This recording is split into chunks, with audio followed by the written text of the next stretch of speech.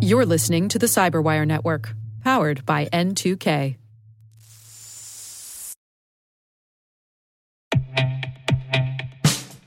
And now, a message from Cyberbit. Mastering cybersecurity is like mastering a sport. You build muscle memory through rigorous practice, then you train as a team to foster cohesion while operating under pressure. Like athletes, cybersecurity professionals thrive on hands-on simulation. But traditional courses, certifications, and open-source labs won't build you a winning team. You need Cyberbit. Cyberbit offers a hyper-realistic simulation environment for your SOC, IR, and C-suite to refine your skills, all using the market-leading SIMs, EDRs, firewalls, and WAFs they use every day. Cyberbit is offering Cyberwire listeners a free live-fire exercise. Sign up your team now at cyberbit.com/cyberwire.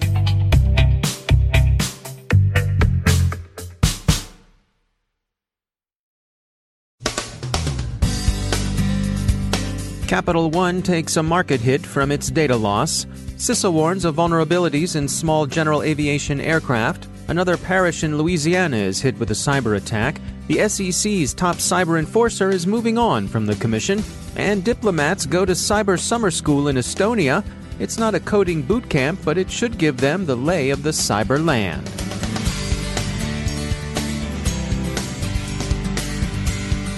From the Cyberwire studios at Data Tribe, I'm Dave Bittner with your Cyberwire summary for Wednesday, July 31st, 2019. Capital One's reputation and stock price have taken a hit from the data breach, the financial services company disclosed this week, the Wall Street Journal reports. Its share price dropped almost 6% on Tuesday. The company has, since its founding, seen itself as a technologically savvy operation. Corporate folklore describes Capital One's self-image as being a tech company that delivers financial services. They were an early adopter of the cloud, for one thing, and the misconfigured firewall that escaped notice is what gave the alleged attacker access to their data. The cloud is good and even good for security, but it can't be used casually or inattentively. This isn't a set-it-and-forget-it proposition. Another journal headline calls the incident an example of the insider threat, but it seems instead to be a familiar case of misconfiguration allowing unauthorized access to data in the cloud. The accused hacker, Paige Thompson, seems to have had the technical wherewithal to pull the caper off, but in other respects seemed to struggle with problems with living, again as reported by the Wall Street Journal. As Wired notes, she didn't cover her tracks particularly effectively. The accounts in which she talked about her activities were easily traceable, and Tor doesn't amount to a cloak of invisibility. Forbes says that Thompson may be under investigation in connection with other incidents, some involving at least one state government, others involving other companies. The Department of Justice isn't commenting on the possibility. Forbes bases its conclusion on things people have observed in accounts that may be associated with Thompson.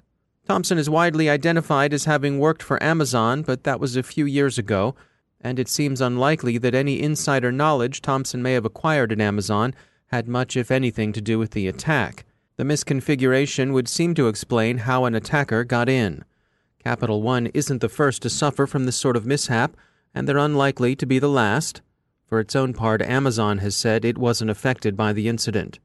Capital One is now subject to at least one class action suit, initiated by a Connecticut man who says he's a Capital One customer whose personal information was compromised in the breach. It's expected that more lawsuits will follow. New York's Attorney General has also opened an investigation. Moving to aviation cyber vulnerabilities, the U.S. Cybersecurity and Infrastructure Security Agency, that's CISA, has issued a warning based on research by Rapid7. The research describes a way in which an attacker could compromise the avionics controller area network, that's the CAN bus, aboard an aircraft. As CISA put it in their warning, quote, an attacker with physical access to the aircraft could attach a device to an avionics CAN bus that could be used to inject false data, resulting in incorrect readings in avionic equipment. The researchers have outlined that engine telemetry readings, compass and attitude data, altitude, airspeeds, and angle of attack could all be manipulated to provide false measurements to the pilot. The researchers have further outlined that a pilot relying on instrument readings would be unable to distinguish between false and legitimate readings, which could result in loss of control of the affected aircraft. End quote. The immediate recommendation for mitigation of this risk is to restrict physical access to aircraft. CISA hopes that aircraft manufacturers will address the vulnerability with upgrades and with new production. A number of the stories reporting CISA's warning are illustrated with stock photographs of airliners, but this might be misleading.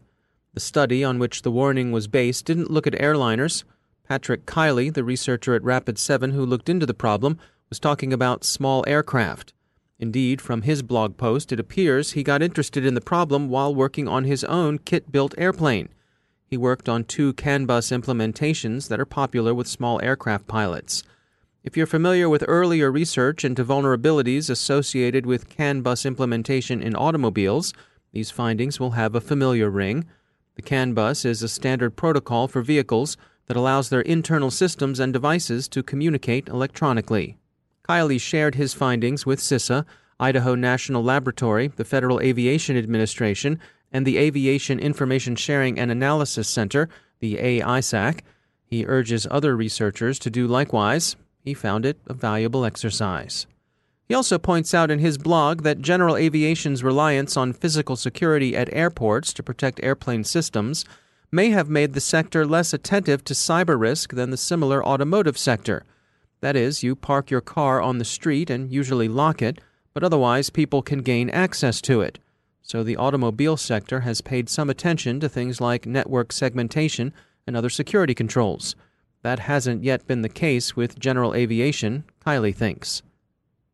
The Women's Society of Cyber Jitsu is holding a special cyber exhibition fundraiser next week in Las Vegas. They're calling it the Wicked Six Cyber Games, and we're proud to be media partners for the event. Jessica Gulick is CEO at Cat's Eye and Vice President of the Women's Society of Cyber Jitsu. We had this idea, why not try to take this to Black Hat and really start to encourage people to recognize cybersecurity as a sport, as an e-sport specifically, because it brings such a great dynamic to the conversation around cyber skills, as well as playing as a team, as well as the career aspect of cybersecurity. So we wanted to focus first on college students, a co-ed competition, bring them out, have some excitement like you would at a football game. So much of cybersecurity in the media really goes to talking about major hacks, and we talk about infamous hackers, if you will. We wanted to spend some time on really celebrating those people that are honing their skills for good. Yeah, it's interesting to me, too, because I think we were all aware of that stereotype of that, loner sitting in their basement, hacking away at a keyboard, at all hours of the night. And so I think of the emphasis here on team sports. That's really something fresh. It's interesting that you say that, because I feel that way as well. And reality has a vote. In reality, when you're running a cyber team, it's a team, right? You're not doing cyber defense and it's one individual working from home. They are usually working together. And whether it's a penetration test, an adversary emulation, or any kind of defensive tactic, real cybersecurity happens in teams. They happen in operation centers 24/7. And so it's important to have that team dynamic. And that to me is always fun, right? I remember the first time that I went on a penetration test exercise, if you will. We had it at a client. I was the project manager. I was expecting everybody to open up their laptops and just start attacking the network. It's not what happened. What I found was it was a heist. They planned it out, and they were very careful on what steps they took when they took it. There was a lot of communication. There was this best athlete where they would literally rotate chairs. Okay, your turn. Looks like I got through. Next, your turn. And there was this team dynamic that really excited me. And that's really what got me started in wanting to be supportive of cyber competitions like this. And I think that part of the story is not being told out there. And if more people heard about it, more people would be interested in playing or having this as a career. Can you give us some insights into the actual formation of the teams themselves? Did some of the teams come to you pre-formed, or have you been putting folks together yourselves, or a mix of both?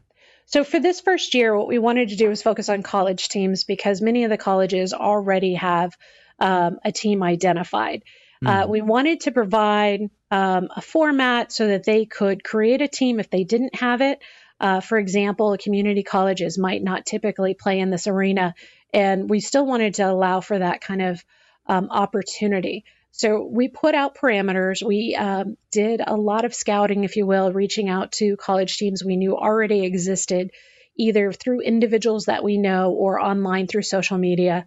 And we had 21 collegiate teams come together. There are requirements. They have to have 6 players, 4 active players, and one of those active players need to be a female. But for the most part, they have a lot of flexibility. Right. But we'll also have an opportunity, because this is a fundraiser, for some of the adults that are walking in that, either they feel like, hey, I could do that, or I'm curious. They'll have the opportunity to donate and put their fingers on a keyboard and try out a mission or two themselves. So can you give us a little background information on the Women's Society of Cyber Jitsu? So the Women's Society of Cyber Jitsu was started in 2012. And our mission really is to advance women into cyber careers. We also have Cyber Jitsu Girls, which reaches down all the way to middle school and provides some programs for them, both of which are across the nation. It's a really exciting program. It's not competing with training. This is really about opportunity for workshops and to really taste and try out your skills. We have over 2,000 members, and they're ranging of a variety of skill sets. We have seen quite a number of them coming in from IT careers, so they're crossovers or what we call boomerangs coming back into the career, and they just want to belong to an organization to allow for them to learn new skills and network and understand where they want to take their career. That's Jessica Gulick. The Wicked Six Cyber Games are August 8th at the Luxor Hotel and Casino in Las Vegas. You can find out more at their website, wickedsix.com. A 4th school district in the state of Louisiana has sustained a cyber attack. The Advocate reports that Tangipahoa Parish is the latest victim.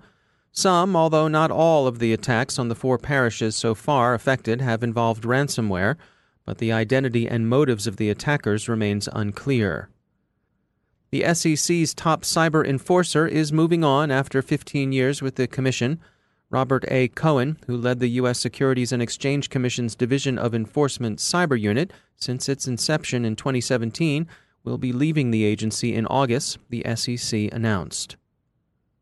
And finally, in its now familiar role of a country that punches far above its weight in cyber matters, Estonia offered a summer school for NATO and European Union diplomats designed to give them some necessary familiarity with the issues, technologies, and strategies that shape international relations in cyberspace.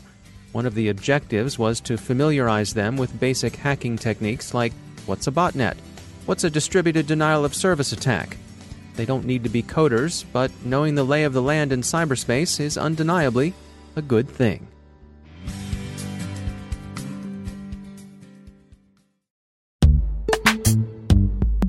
Every day, your IAM tech debt grows. Your multi-generational services struggle to work together.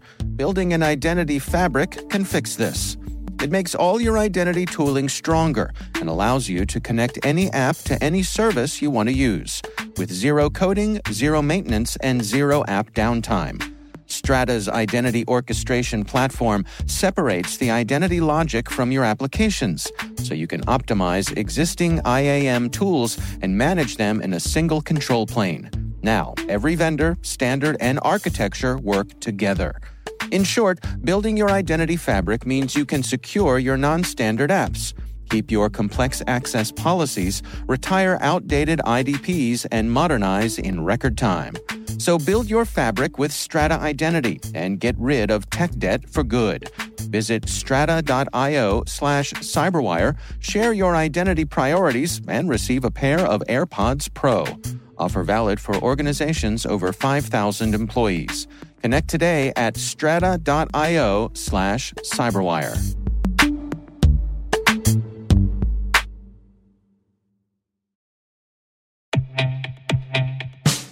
And now, a word from our sponsor, 6 Sense. 6 Sense provides award-winning cloud-based automated endpoint and vulnerability management solutions to streamline IT and security operations. With its advanced platform, businesses gain complete visibility and control over their infrastructure, reducing IT and security risks and optimizing operational efficiency. With 6 Sense, you'll get real-time alerts, risk-based vulnerability prioritization and remediations, and an intuitive automation and orchestration engine so you can focus on your core business goals, confident in the knowledge that your enterprise is secure, compliant, and running smoothly. To learn why enterprises choose 6 Sense, visit 6sense.com.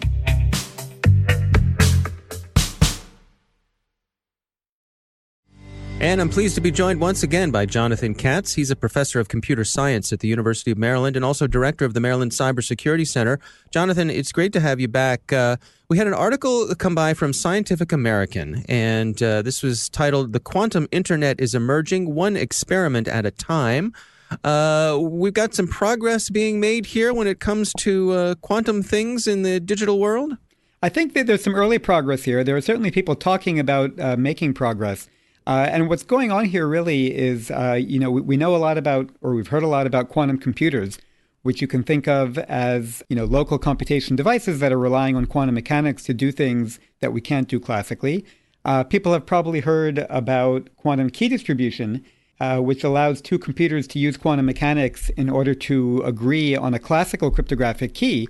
And what they're talking about here is basically going to the next level and thinking about what it might look like to have a fully quantum internet, meaning to allow quantum computers, to be able to communicate quantum states with each other, fully general quantum states with each other, and what that might allow. So people are just, I think, really only starting to think about this. People are doing initial experiments to try to determine feasibility, and people are also thinking about what that might mean and what kind of applications that might allow. Yeah, one of the things the article dug into here, which I found fascinating, was that thing that Einstein called spooky action at a distance with, quantum entanglement. Well, what are the implications of that?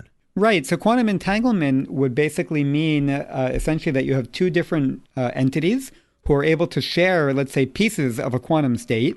And then when any one of those entities would measure the state that they hold at their side, it would instantaneously cause a change in the state held by the other party at the other side, some distance away. And that's the spooky action at a distance that you were referring to. And this could allow potentially, it's not clear what it might allow, to be honest with you.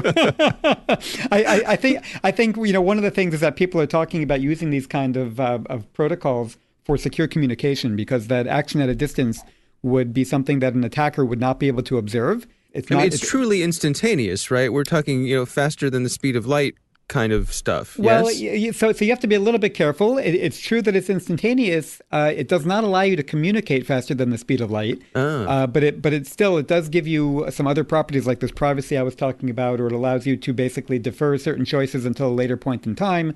And there are cryptographic applications and distributed computing applications that you can do once you can share entangled states like that. And that's the kind of thing that people are talking about. The quantum key distribution that we already have some examples of experimentally is not sharing entangled states. And so this is basically the next level up. And any sense for what we're talking about in terms of a timeline? Is this the sort of thing that's decades away or sooner than that? Well, it's likely to remain 5 years away for the next decade. Of course, yes, I understand. It's really not clear, to be honest. I think there are so many things that have to happen before this can become a reality. I think, there are really two questions. One is, at what point can we say that, in principle, we can build a quantum internet? And that's going to take some research and some experimental prototypes and things like that. And then there's the question of what time frame this quantum internet actually gets built. And that's maybe more of a business decision and an economic decision, how much demand there is for these things. And that's really unclear. All right. Well, I have to admit that this stuff is incredibly fun, but also mind-bending and head-spinning and all that sort of stuff. But I'm glad I have folks like you to help explain it to me. So, I appreciate whatever I can do to help. Yes. On behalf of our listeners, thanks to you. So, okay, Jonathan Katz, thanks for joining us. Okay, thank you.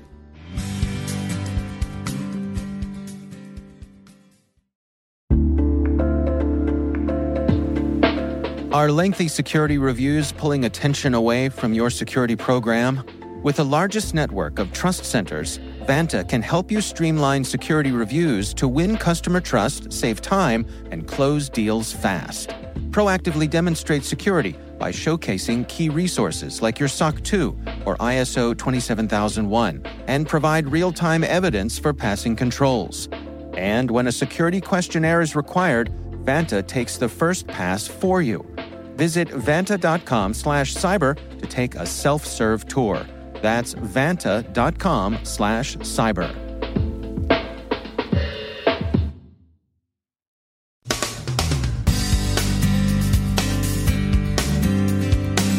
And that's the Cyberwire. For links to all of today's stories, check out our daily briefing at thecyberwire.com. And for professionals and cybersecurity leaders who want to stay abreast of this rapidly evolving field, sign up for Cyberwire Pro. It'll save you time and keep you informed. Listen for us on your Alexa smart speaker, too. The Cyberwire podcast is proudly produced in Maryland out of the startup studios of Data Tribe, where they're co-building the next generation of cybersecurity teams and technologies. Our amazing Cyberwire team is Elliot Peltzman, Puru Prakash, Stefan Vaziri, Kelsey Bond, Tim Nodar, Joe Kerrigan, Carol Terrio, Ben Yellen, Nick Valecki, Gina Johnson, Bennett Moe, Chris Russell, John Petrick, Jennifer Iben, Rick Howard, Peter Kilpie, and I'm Dave Bittner. Thanks for listening. We'll see you back here tomorrow.